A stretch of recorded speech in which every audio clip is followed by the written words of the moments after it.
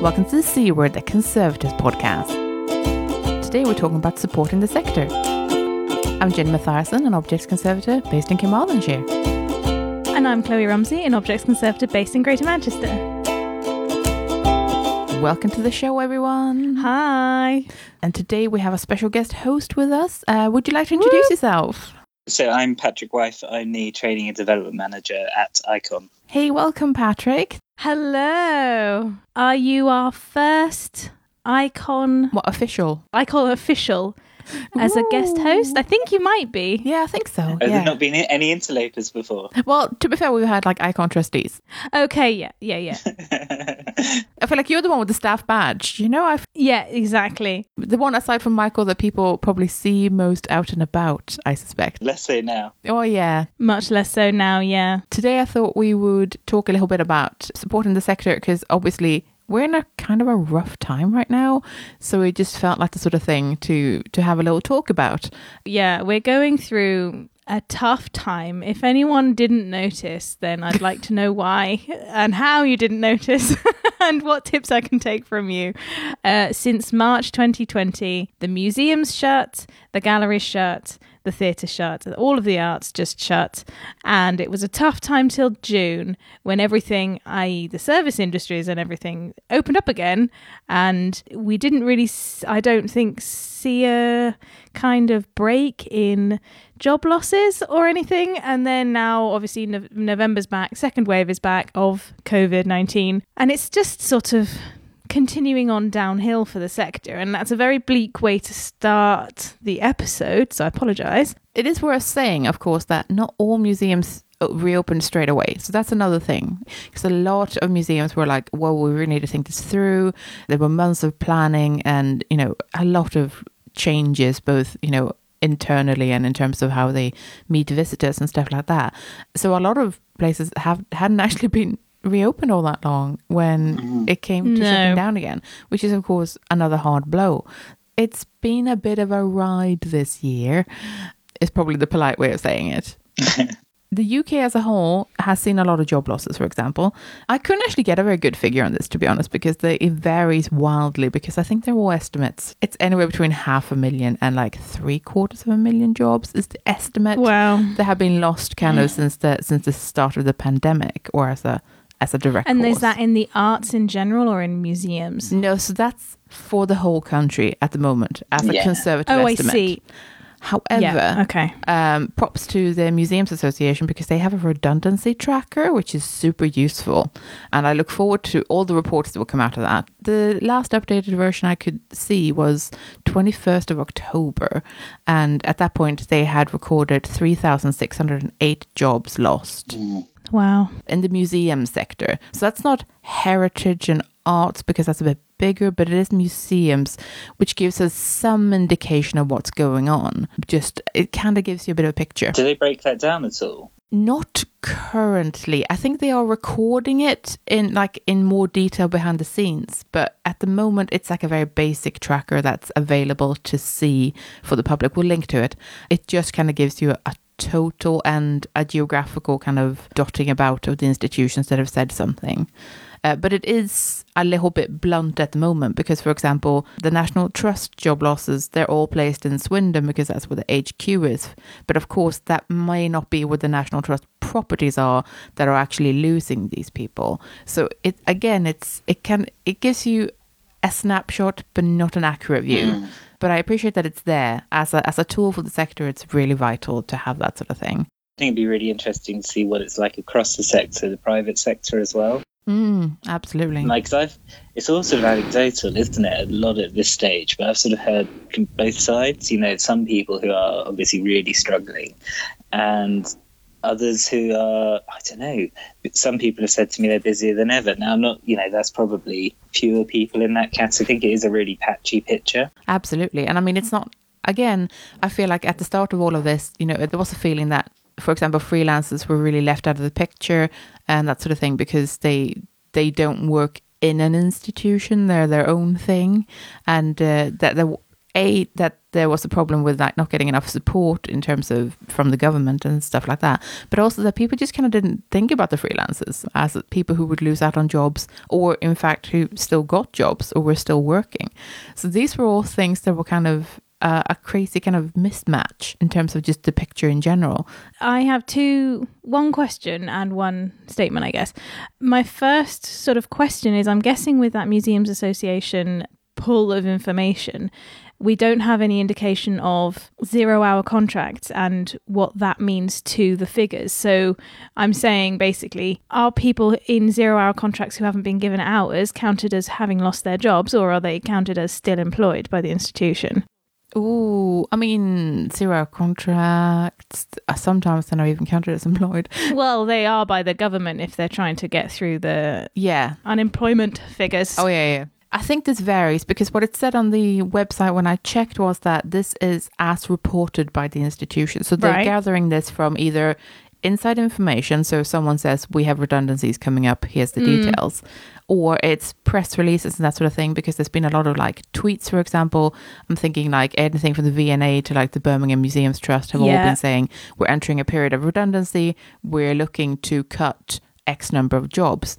Most likely, but not always, they will be full-time equivalent, for example. So it may be that they're like, we need to cut 19 posts, but in actual fact, that's 25 people because some of them were part-time, that sort of things. It depends on the institution and how they're reporting it. So we're never going to know for sure, even further down the line. So I think that's a thing to keep in mind, is just that it's always going to be a little bit patchy, the information that we get. I mean, and also in comparing that to government data, it's almost impossible in a sense anyway, if that's based... Oh, God, yeah. Like claiming work-related benefits, will be the government metric, test for that. So, not everyone falls into that category for whatever reason. It's really difficult, isn't it? Like, we're looking at rerunning our sort of COVID impact survey. Yes, I was going to mention that. Do you want to tell us about the first one? Well, we sort of, ran it earlier in the year, and it was quite early stages, as you say, people were on furlough, so it's difficult to see what impact it had on employment rates. I mean, we used it to help define some of the sort of tangible activities we've been doing, sort of like the COVID Resource Hub and trying to link and push information to members. I think this one coming up will be more telling. Even at this stage, even though we're in lockdown 2, we'll probably have more hard information to go on, I suspect, at this stage. Yeah, I suspect that's true. And I mean, a lot of things will have changed now because, I mean, for starters, in the first lockdown, I was in a job and now I'm trying to run my own business. Like, things have changed, in terms of, for a lot of people, I mean, I think the picture will be very different now. So I think that is worthwhile, and I really look forward to seeing that. So the freelance picture is so different anyway, as we were just saying, because even from a government point of view, it's been sort of vastly mismanaged, really. But so, for example, my studio is sort of it's half income generating, half museum based. I've had so many emails, inquiries from people who have basically been sitting in their houses for 5 months looking at all the stuff they've got, thinking, oh, I'd like to do something with that. And simply the fact that they've had more time has meant that they now want to contact a conservator and say, please help me with this, which is obviously different because my response has been, we're not allowed anything in the studio right now. Sorry. Please contact me in the new year. Hard. I mean, maybe it depends on the type of work and the type of studio. It's a bit speculative. I mean, it's a good point. But it's true that it will depend on what kind of work that you're doing, etc. I too have heard like kind of various kinds of things from people who are freelancing or working commercially, privately, rather than in a museum setting, for example. Not everyone is hit the same, and that's just true. Everyone is certainly impacted because this is, a global pandemic.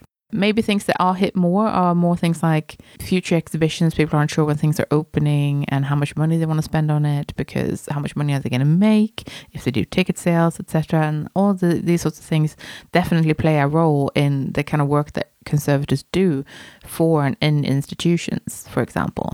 I mean, it'd be interesting to see, so, whenever this does end, is there going to be a massive backlog of work that is a boon for the sector. I don't know. You sort of, again, anecdotally, sort of speaking to some people, hearing, when lockdown did start to ease originally, they were then suddenly given their next chunk of work.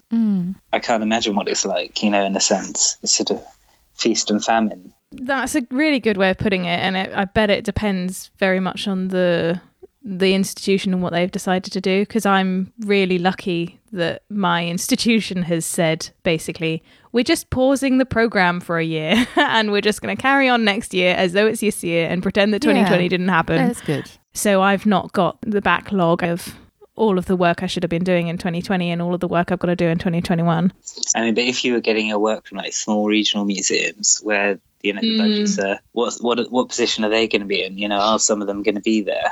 In a sense, to give the work out, you sort of, maybe the nationals are always going to be there. They'll get through somehow, potentially. But if your main clients are small museums, that's going to be a bit harder. But as you say, there may in fact be people who are thinking about work that they want done and that they can somehow find money for through grants and stuff that suddenly they have the time to work on. You never know what this will bring. And it's not a case of it's going to be all sunshine and gold for everyone. It's more of it will bring good and bad, is what I'm saying. And I am curious to see where that will take us as a sector. I think it'd be interesting to see what the impacts on individuals are as well. Reflecting on, we talk about freelancers, but that's such a broad term in a sense.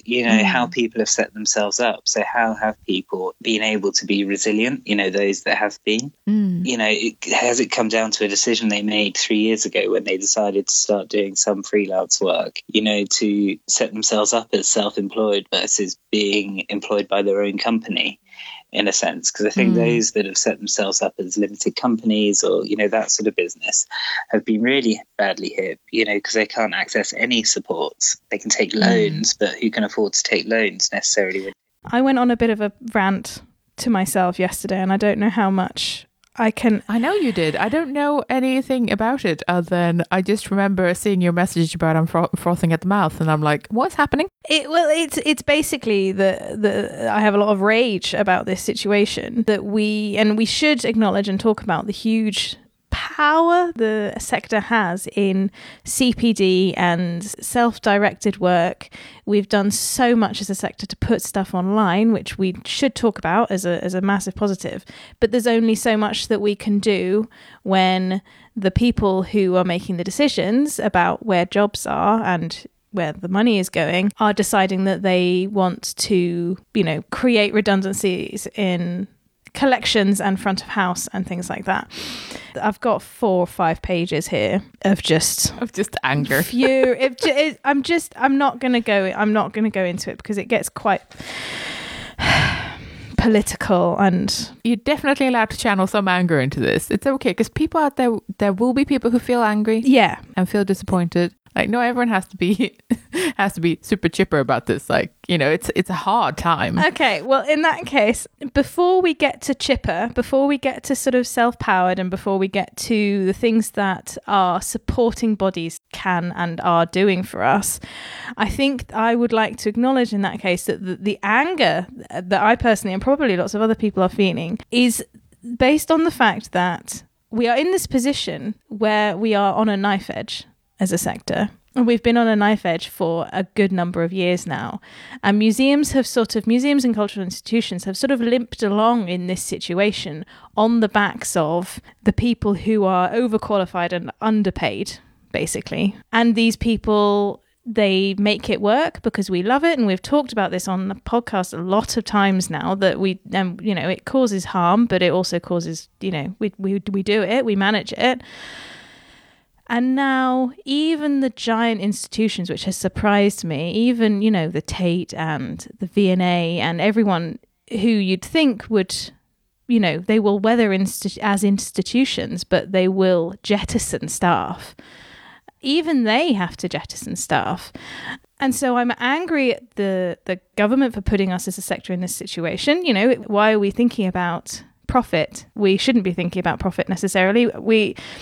We are for the the good of humanity. Learning is for the good of the people. This is our heritage. This is other people's heritage. This is for the good of society. But we have been sort of poked into this situation of being profitable organizations, and it's the people who are at the bottom doing the work that are the people that seem to be thrown out, I suppose. And the situation is sort of, it's the same with the NHS, really. It's getting down to it. It's sort of we've been ground down so that we're now so vulnerable as a sector that we have to do this, and it's the most vulnerable people that are put at risk. That's a précis. You're not wrong. And I guess so a couple of things to bring up is that, for example, because I was looking at the job losses for the UK, as I was mentioning, and the people worst hit, we don't have a lot of demographic data on this at this point. No. Because everything's still on fire. But we do know that people aged 16 to 24, for example, or people who are very early in their career are the people who are being basically laid off first. And that's obviously a huge problem. So that's all of our emerging professionals. There's all of the young blood that we need to keep the sector going because everyone's getting older. And they're the ones being like really badly affected by this. Obviously, this is hitting across the sector and across age brackets, but like they are the worst affected. And then, that's obviously terrible, and it's making a difficult sector more difficult to work in because there will be fewer jobs. That's not happy. That's not a happy time, and know that it's definitely not good. The second thing I wanted to bring up was that there was an article on Museums Association about how a trade union in the UK called PCS and trade unions in Italy and France were calling for an overhaul of cultural policies. Ooh. Exactly for these reasons. Ooh. That essentially their call to action was that we can't keep doing this to our heritage sector where things are being privatized, monetized, and capitalism is God. And essentially that, it's not working. It isn't working. And they propose that access to your cultural heritage should become a human right, so that if it is, then that is enshrined in law that you must look after it in a way that currently it's a little bit optional. And I sympathize with things like local authorities who are having an awful time because they have all these things that they must provide because they are, those are the things that people definitely do need. Well, now they're until a couple of days ago, some of them were deciding that they were going to pay for school kids to eat during holidays. So there's do you want your nice gallery to be open, or do you want children to be able to eat over Christmas?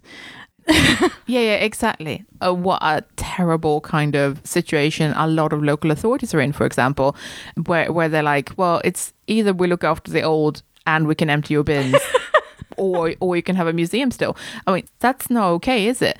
Also, they shouldn't even have to make that choice. Like, it should just be that heritage is something that's looked after and valued, and it's not, it comes down to you can have your bins emptied or you can have a gallery. Like that's insanity. But yeah, so there were actually calls to action in the UK, Italy and France that this needs to change. And, that's good to see because that's the sort of thing that, we need to be thinking about. This sort of economic valuing of the heritage sector, I suppose it affects all things like in society, not just heritage sector. I remember in a previous life building up an economic model to justify building a park. Oh, wow. And green spaces have to meet that sort of same economic model of showing, the financial value they add to the local economy. It's crazy. Yeah, no, because it's between that or you build a fancy new Costa. That's what society is right now. Like that, everything is a cost, and that's a real problem. And we're not going to solve that in this episode, but we can at least recognize that this is a problem, that other people are recognizing it's a problem, and that this must be worked on, especially if we're going to have this green and sustainable and reboot and future that we're all hoping for, because we've realized that society currently isn't really all that functional. So if we're going to go forward and look to the future, I think those are the sorts of things that we really need to be thinking about. Also save the planet, because that's definitely priority number one, but also save heritage because that's a good thing. Tough times need sort of tough attitudes in a way. And it's all very well, little me complaining at the government about how capitalism is bad. But, with that attitude isn't going to help anyone unless we actually stage a revolution. Shh.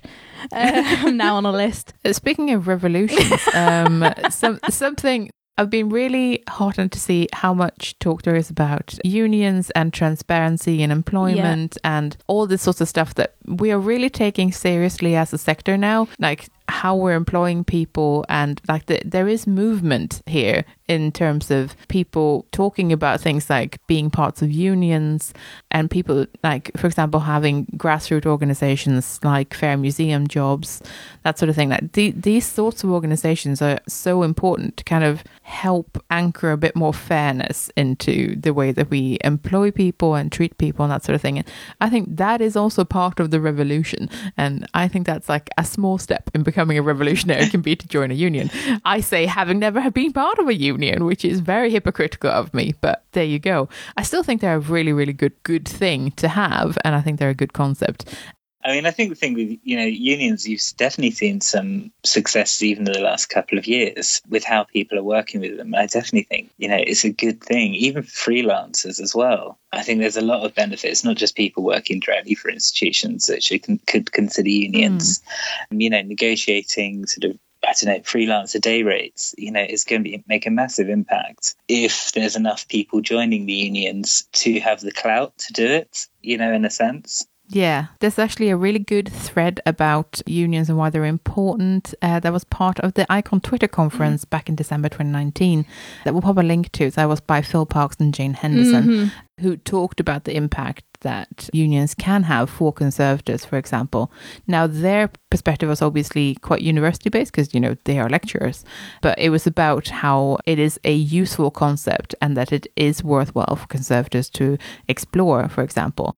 Coming over and working in the heritage sector, I was quite surprised that unions weren't more of a thing, if you see what I mean. Like they weren't really talked about much, and like I feel like it was probably my last place of employment that even really talked about unions at all, to be honest.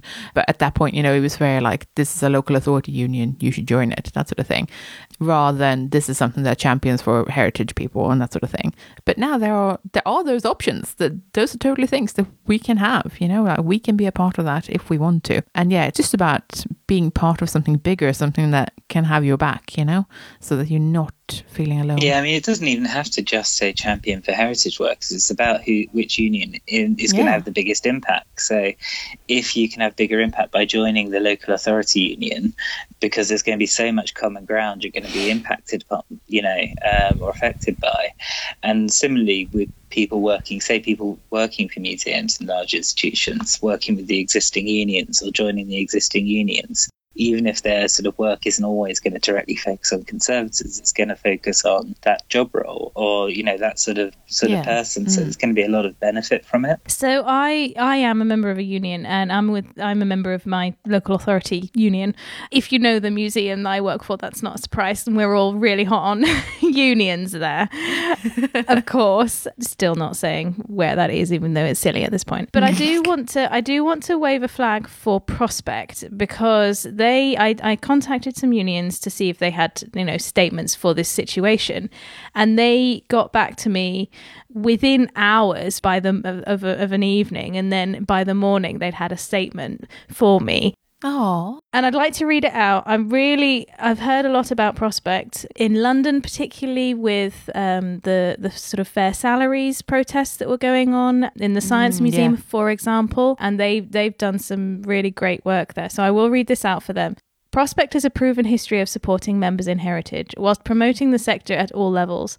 In previous years, through economic challenges with Brexit and austerity, museums and the arts were heavily hit, with resulting cuts taking chunks out of workforces and the funds in which the organisations rely. Campaigns undertaken by Prospect Heritage Group cited huge impact on individuals and their organisations across the UK, both financially and personally, and have consistently called for more public funding and better pay in the sector. This was all pre-COVID. What we are now facing is unprecedented, and our previous challenges remain, with pandemic piling on additional pressure from all sides. Prospect is fighting harder than ever for members to protect them where possible and to support them through inevitable change where it is not. This has included pressing the government to provide replacement income for that lost through museum closures and persuading many employers to top up salaries to 100% during furlough. We have also campaigned Prospect/Bec2 for better government support for freelance workers. Closure of institutions, redundancy, mental health, finances, safety and equality are all top of the agenda. To protect members and the museums and galleries in which they work is essential, and the more members we have, the more able we are to do this.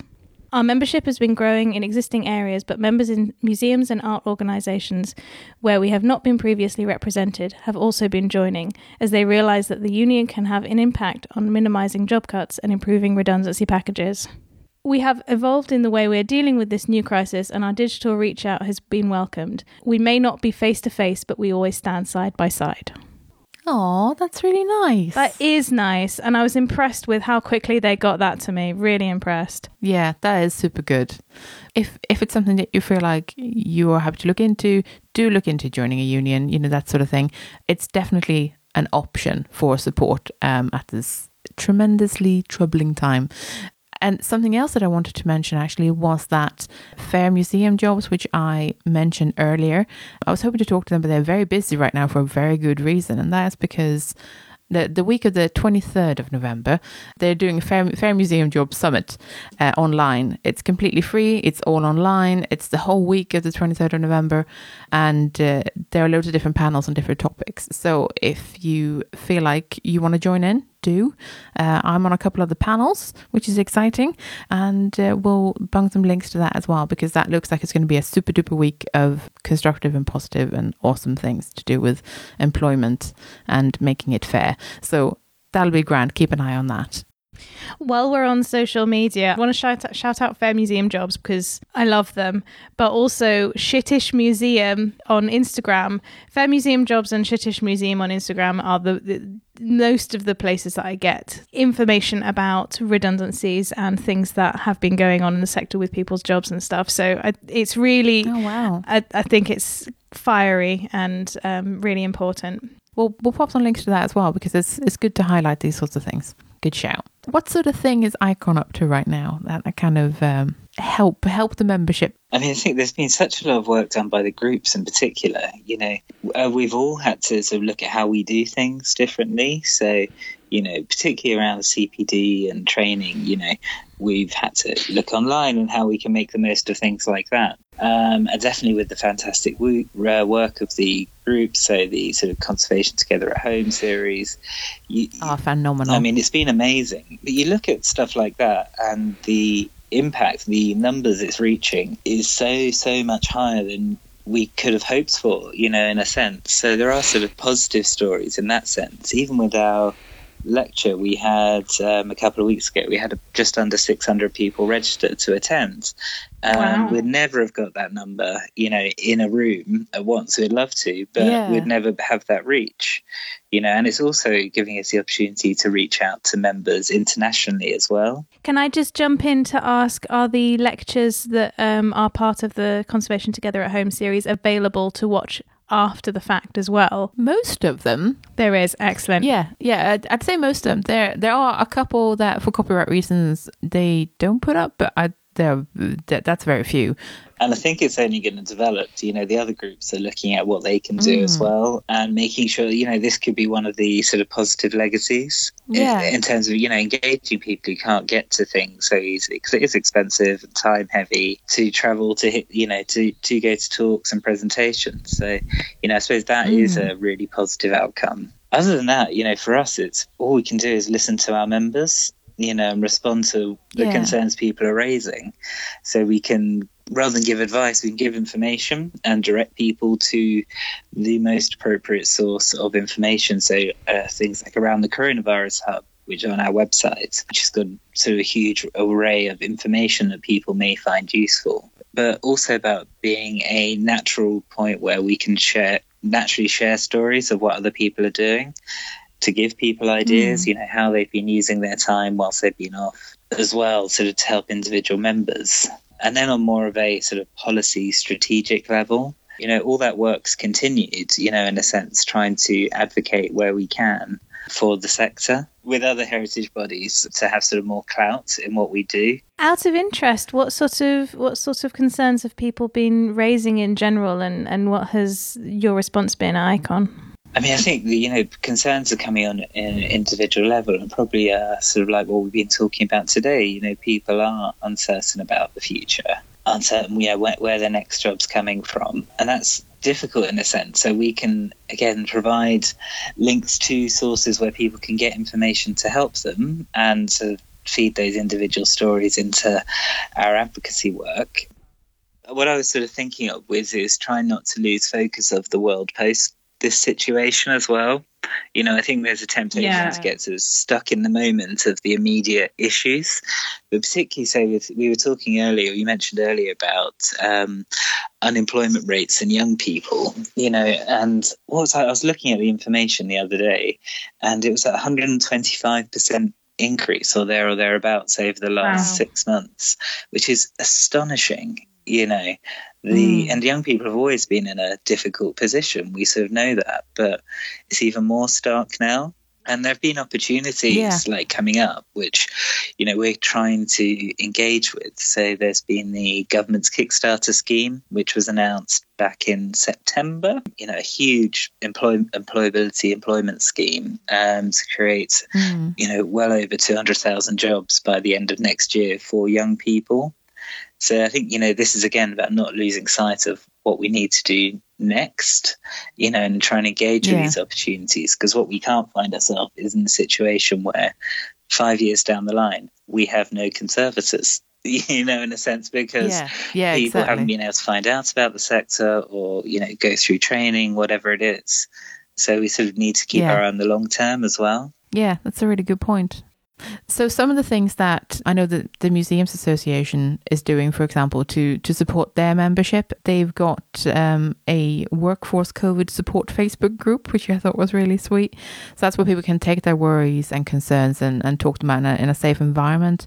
And then there's a Managing in Crisis Facebook group as well. I'm less sure what they do, but it sounds like it's useful.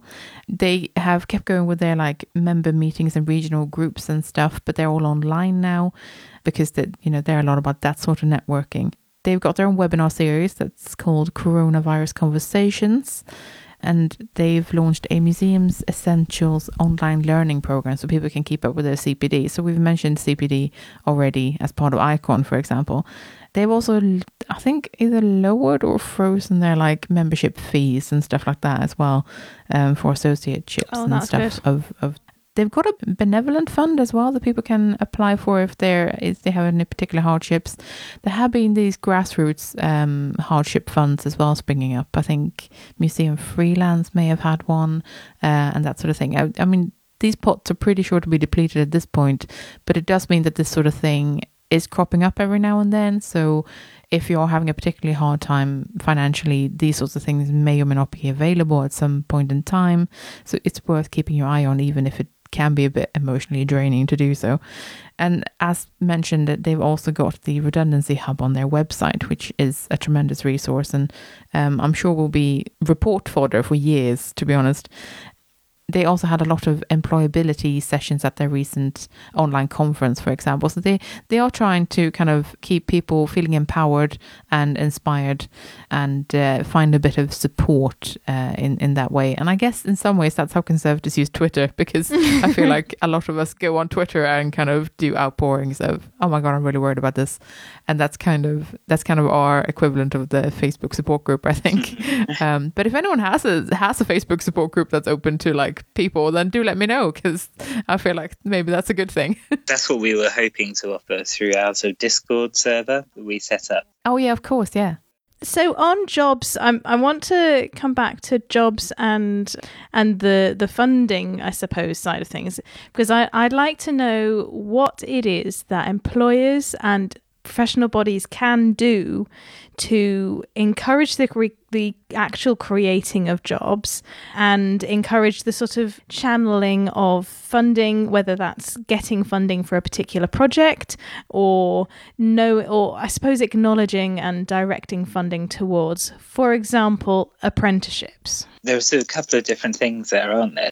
How can a professional body influence funders, I suppose, first and foremost?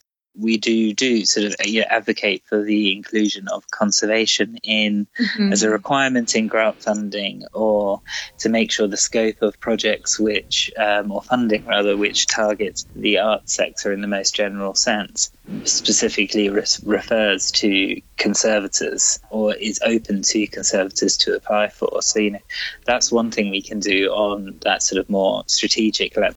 How we can influence accessing funding for jobs, well, I suppose what I would say is, looking at the broadest sort of funding to create jobs. So even if it's not directly supporting the heritage sector, one of my impressions, now it might not be 100% right, is that after that sort of initial slowdown in sort of grant funding being available and then a rush of quite targeted funding, some major funders having some of their big programs on hold, things are starting to open up again.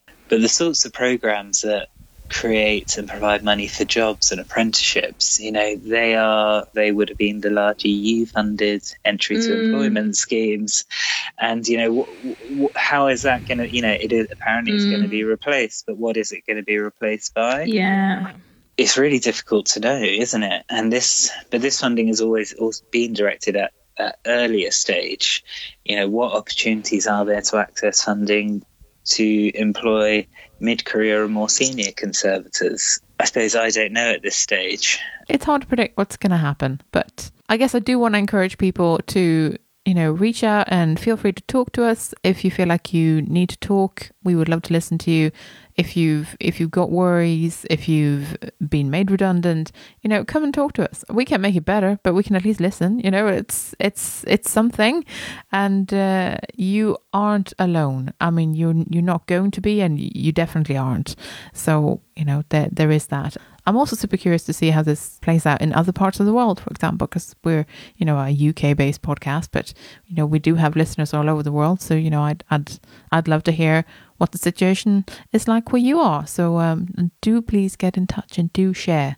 You don't have to be willing to share on the show, but, if you just want to talk to us, you can. Just saying. So just FYI. I have this a bit of a fun, having never run or hosted an apprentice, I have a huge fondness for the idea of having an apprentice in my studio and starting that as a thing. What can we do as institutions that will help jobs and help the situation that we already find ourselves in? How can this be more positive? Are there things that institutions can do to gain funding to host apprenticeships?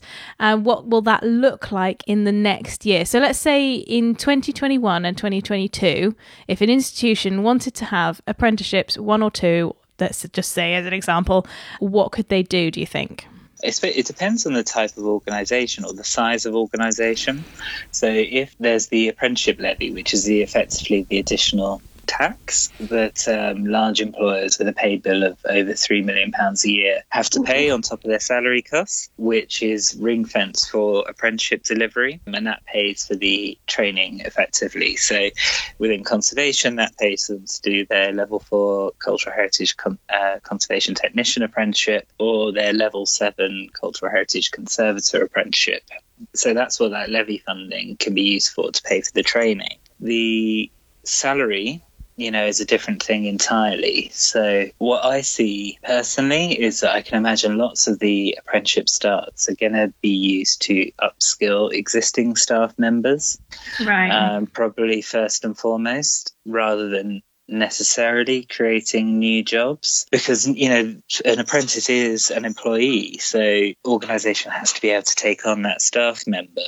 Now, an apprentice in their first year of an apprenticeship, no matter how old they are, can be paid quite an astonishingly low salary. So the ability to bring on and train apprentices really comes down to the ability of organisations to employ staff members, first and foremost, at what we would hope would be at good, appropriate rates for those staff members, probably recognising they are training, so that probably will be factored in. And then if we look at those smaller organisations, which is going to be a large part of the sector, with Levy being pitched at pay bills of over £3 million a year, so large numbers of employers in the conservation sector are going to obviously fall below that.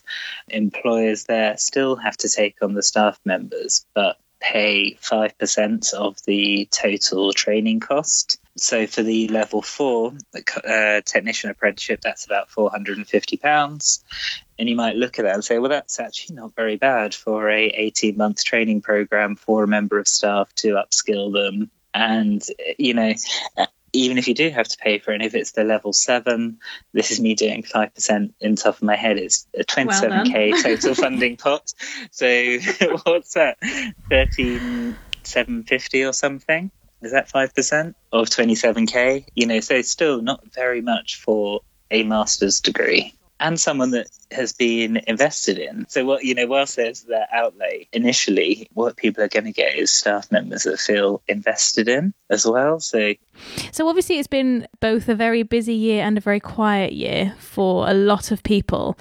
We've talked about the struggles of emerging professionals and a bit about mid-career. What I'm wondering about, and what I've been thinking about myself gradually over the years, is the prospect of accreditation. So I have been wondering about starting to work on accreditation a little bit this year, but, frankly, finding the whole motivation during furlough thing a bit of a, tub of treacle to wade through. So have you had any have you seen an influx in this? Have you, in ICON, have you been working on this as a team? I mean, I think some people have looked at it in different ways, in a sense. Some people have been using the time to get on with their applications, which, I think is a really positive thing that people can do, or at the very least, thinking about their professional practice and sort of becoming comfortable with the process. So I think in that sense, it's been a really good opportunity. Have we noticed the impact? Well, judging so far on the applications that have come in, the feedback is very positive, without going into any detail because we're midway through a round. But I think, those that have submitted have really used that time, which I think is a really positive step. And are they going to be, do you think people will be affected by not physically being in a studio or lab, for example? Imagine this second lockdown lasts for the same length of time as the first one, just to guess. Do you think the worry of, well, when am I actually going to start practicing again, do you think that's seeping in at all? And what would you say to people who are having that concern? It depends on what the issue is with not being able to get into to work on your documents. Is it because you can't confidently write up a project? Well, I might say write your best draft and get yourself into a position where you just need to go and check the facts, almost before you submit. So if that's the sort of stage you're at, or is it people going through the process who've already submitted applications and are waiting for assessment? We're trying to do quite a lot with online assessments and trialing online assessments at the moment, and again, sort of touch wood, it seems to have been going quite smoothly. Understandably, there are questions we've got to answer and the accreditation committee have got to feel comfortable with, but we're trying to make sure we don't completely stop in terms of the stuff we deliver. That might be something people aren't sort of aware enough about as they should be, that we are thinking of these things to try and keep the process moving. Something for me to consider then. How do we build people's confidence? And I think what we can do is just continue sharing positive stories of what people have been doing, how people have gone through it. Don't you have some good examples of that have come through? The Icons blog, for example, I've seen a couple of good stories on there. So it's and we had Pathway Week this year, where we had 110 people registered over the week, which was fantastic in a sense. So there are lots of people. There's a community of people there, thinking about this stuff. And I think talking to each other, this was again going back to sort of making the most of some of these communities. talk to other people in the same position as you. And I have been very pleased to see that, there have been loads of lovely things shared about how people have been keeping up their CPD and that sort of thing, and things that they have been doing throughout lockdown 1 and now lockdown 2. It's been really nice to see, definitely the conservation webinars have helped a huge deal. People have been attending conferences, most recently the IIC conference, of course, and people have been really engaged online, which has been really nice to see. But even if you haven't been doing things online, there's been loads of ways that you can keep practicing, whether you keep your hand skills up to date and all sorts of things. And in fact, I would love if people could share stories of what they've been doing.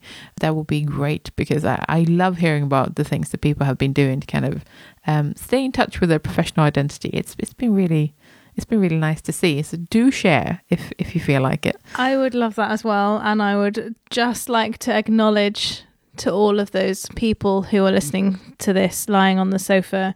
Sometimes I can only lie on the sofa and knit in a day. So if that's what you need to do to conserve your emotional energy during this bloody time, then that's okay. Always conserve yourself first. You're important too, just so you know.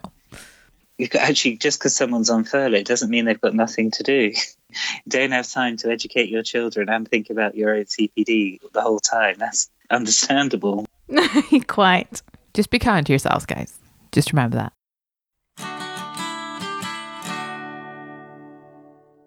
Today I'm reviewing Culture is Bad for You, Inequality in the Cultural and Creative Industries by Rian Brooke, Dave O'Brien and Mark Taylor. This is a 2020 publication from Manchester University Press. I chose to review this book in today's episode because it kind of ties into all of the things that we talk about a lot on the podcast, particularly in this episode. This book, with its controversial title, does recognize that we do keep saying that culture is good for you, and there is evidence to support that, but that it is rife with inequalities. And that makes it an extremely honest book. It also helps that it's fresh off the presses. It came out in September, and it even has an introduction mentioning coronavirus. So it feels extremely topical. The book is split into several chapters. Is culture good for you? Who works in culture? Who consumes culture? When does inequality begin in culture workers' lives? Is it still good work if you're not getting paid? Was there ever a golden age? How is inequality experienced? Why don't women run culture? What about the men? And finally, a juicy conclusion. Now, this has been an absolute treat to read. This is the perfect sort of thing that I love. I love how incredibly well researched this book is. It is everything that gives me life. A lot of it draws on interviews that were part of a research project. I love how they've used and analysed the interviews. I feel invested in these people that, their names have been changed to protect their identities, but I feel really invested in them. And I should, because they are real people and not as in distant past. They work and live amongst us. They are our colleagues and our friends, and you should care about their experiences. They are you. I should also say that this isn't just about the museum world or just about what we might call the heritage sector. This book is about cultural and creative industries, so it's broader than that, but it's still a distinct slice. I love the amount of time spent defining these things in this book so that you're clear on what they're talking about and what this pertains to. So we got people here working in theatre, in film production, in museums, in art galleries. It spans so many different roles, but they have the same problems. And it's explored in excruciating, in a good way, detail in this book. It's thorough, it's well researched, and above all else, it's well analysed. And that's the sort of book that I just love reading, but that's because I'm a giant nerd. This is kind of the data that we all need to back up our diversity arguments. This is definitely required reading for everyone. It explores the way we consume culture, how the meritocracy is a lie because you don't just get into the cultural sector because you're good. It's about who you know and all those gross things that we pretend aren't true anymore. But they still are, and we need to reckon with it. It's not a cheerful read, but it's inspiring in a way that, if you're anything like me, it sets you on fire with rage about the system, and it sparks something about how we need to tear it down and how we need to reevaluate. And yeah, it's an inspiring book, I would say. This is Book of the Year material for me. I really enjoyed this, and I will recommend this book to everyone I know. I just will.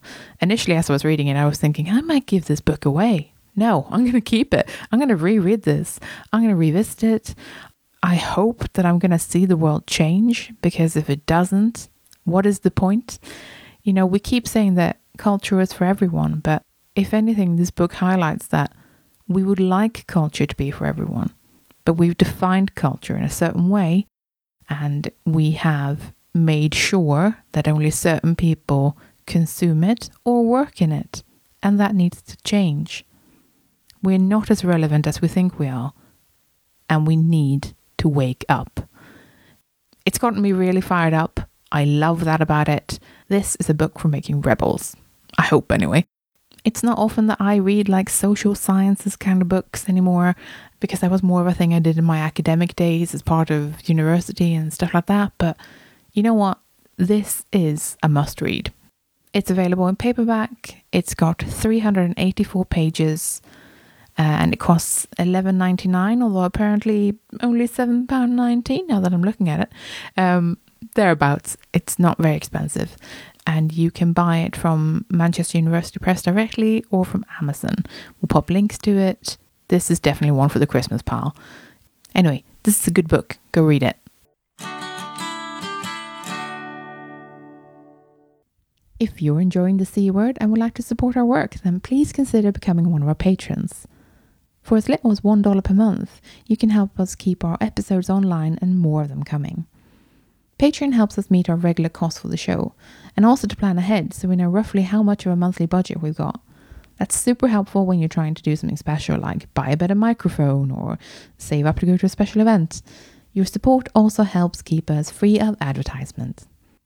In return, our supporters get access to our archive of extended episodes, which you can only access on our Patreon page. Yeah, for that $1 a month, you get a little extra audio enjoyment. We've crunched the numbers, and it's about 10% extra content on a regular basis. Well, that's not bad for less than a cup of coffee, eh? If supporting us sounds like something you'd like to do, then head over to patreon.com/thecword and join our bunch of absolute champions.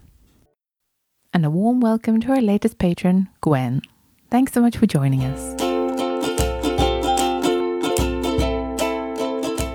Thanks for listening. We're the C Word, and you'll be listening to Patrick Wife, Chloe Rumsey, and me, Jen Mathiasen. Join us next time for an episode about learning and teaching remotely. In the meantime, check out our website at thecword.show, tweet us at the C Word Podcast, or simply email us on thecwordpodcast@gmail.com. The intro and outro music is Spring by Didi Music, used under Creative Commons Attribution License. Additional music and sound effects by Callum Robertson. This has been a Wooden Dice production. I've hit record. Oh, good. So you got my little do-do-do-do-do. I did. Fantastic.